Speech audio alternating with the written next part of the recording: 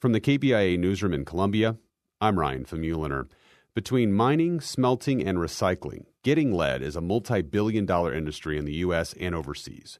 More than 17 million tons of lead have been mined in Missouri over the past 200 years. These days, a lot of that lead goes into batteries, but lead-acid batteries are increasingly facing a new rival, one that's probably already in your pocket. KBIA's Nathan Lawrence reports as part of our series, The Legacy of Lead. While you're listening to this, Winston Kliethermes is probably thinking about batteries.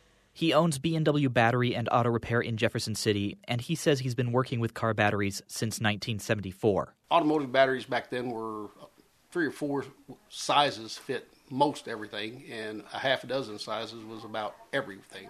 There are a lot more kinds of car batteries around now, but almost all of them have one element in common: lead.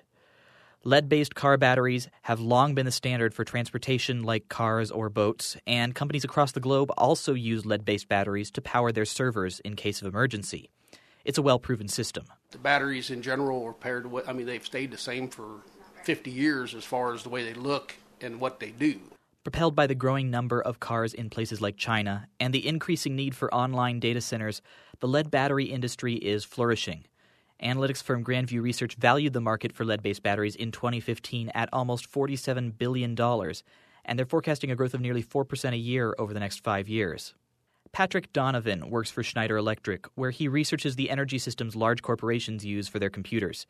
He says people often choose lead power because they know what to expect. I think the reason why they persist today is just because of cost compared to alternatives, the reliability of the technology, and the fact that despite their lack of greenness in terms of the lead content, they're very recyclable. Nearly any lead battery you might buy today is made of recycled material. But lead batteries can present some challenges. They're made of lead, so they're really heavy and they take up a lot of space. They can take a long time to charge. They only last a few years, and while recycling lead batteries is a lot better than mining fresh lead, it can still be a dirty and dangerous process if it isn't done right.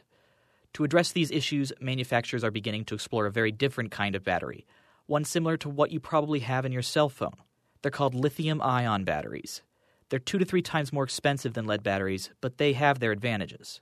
They last 10 to 15 years versus 4 to 6 years for a lead-acid battery.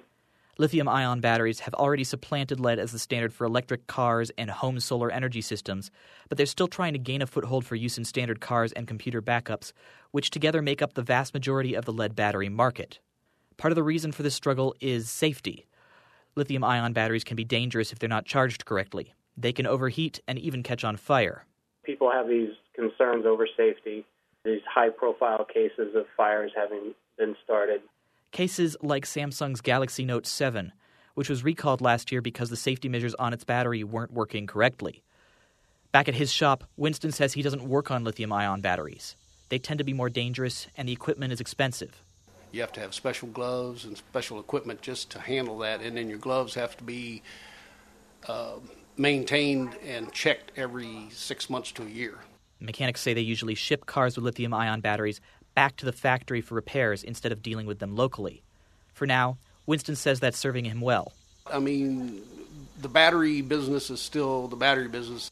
But based on the success of their hybrid and electric car batteries, companies like General Motors are developing prototypes to see what lithium-ion batteries may be like in standard use. This means, after 40 years, Winston's business may change in front of him. Nathan Lawrence, KBIA News.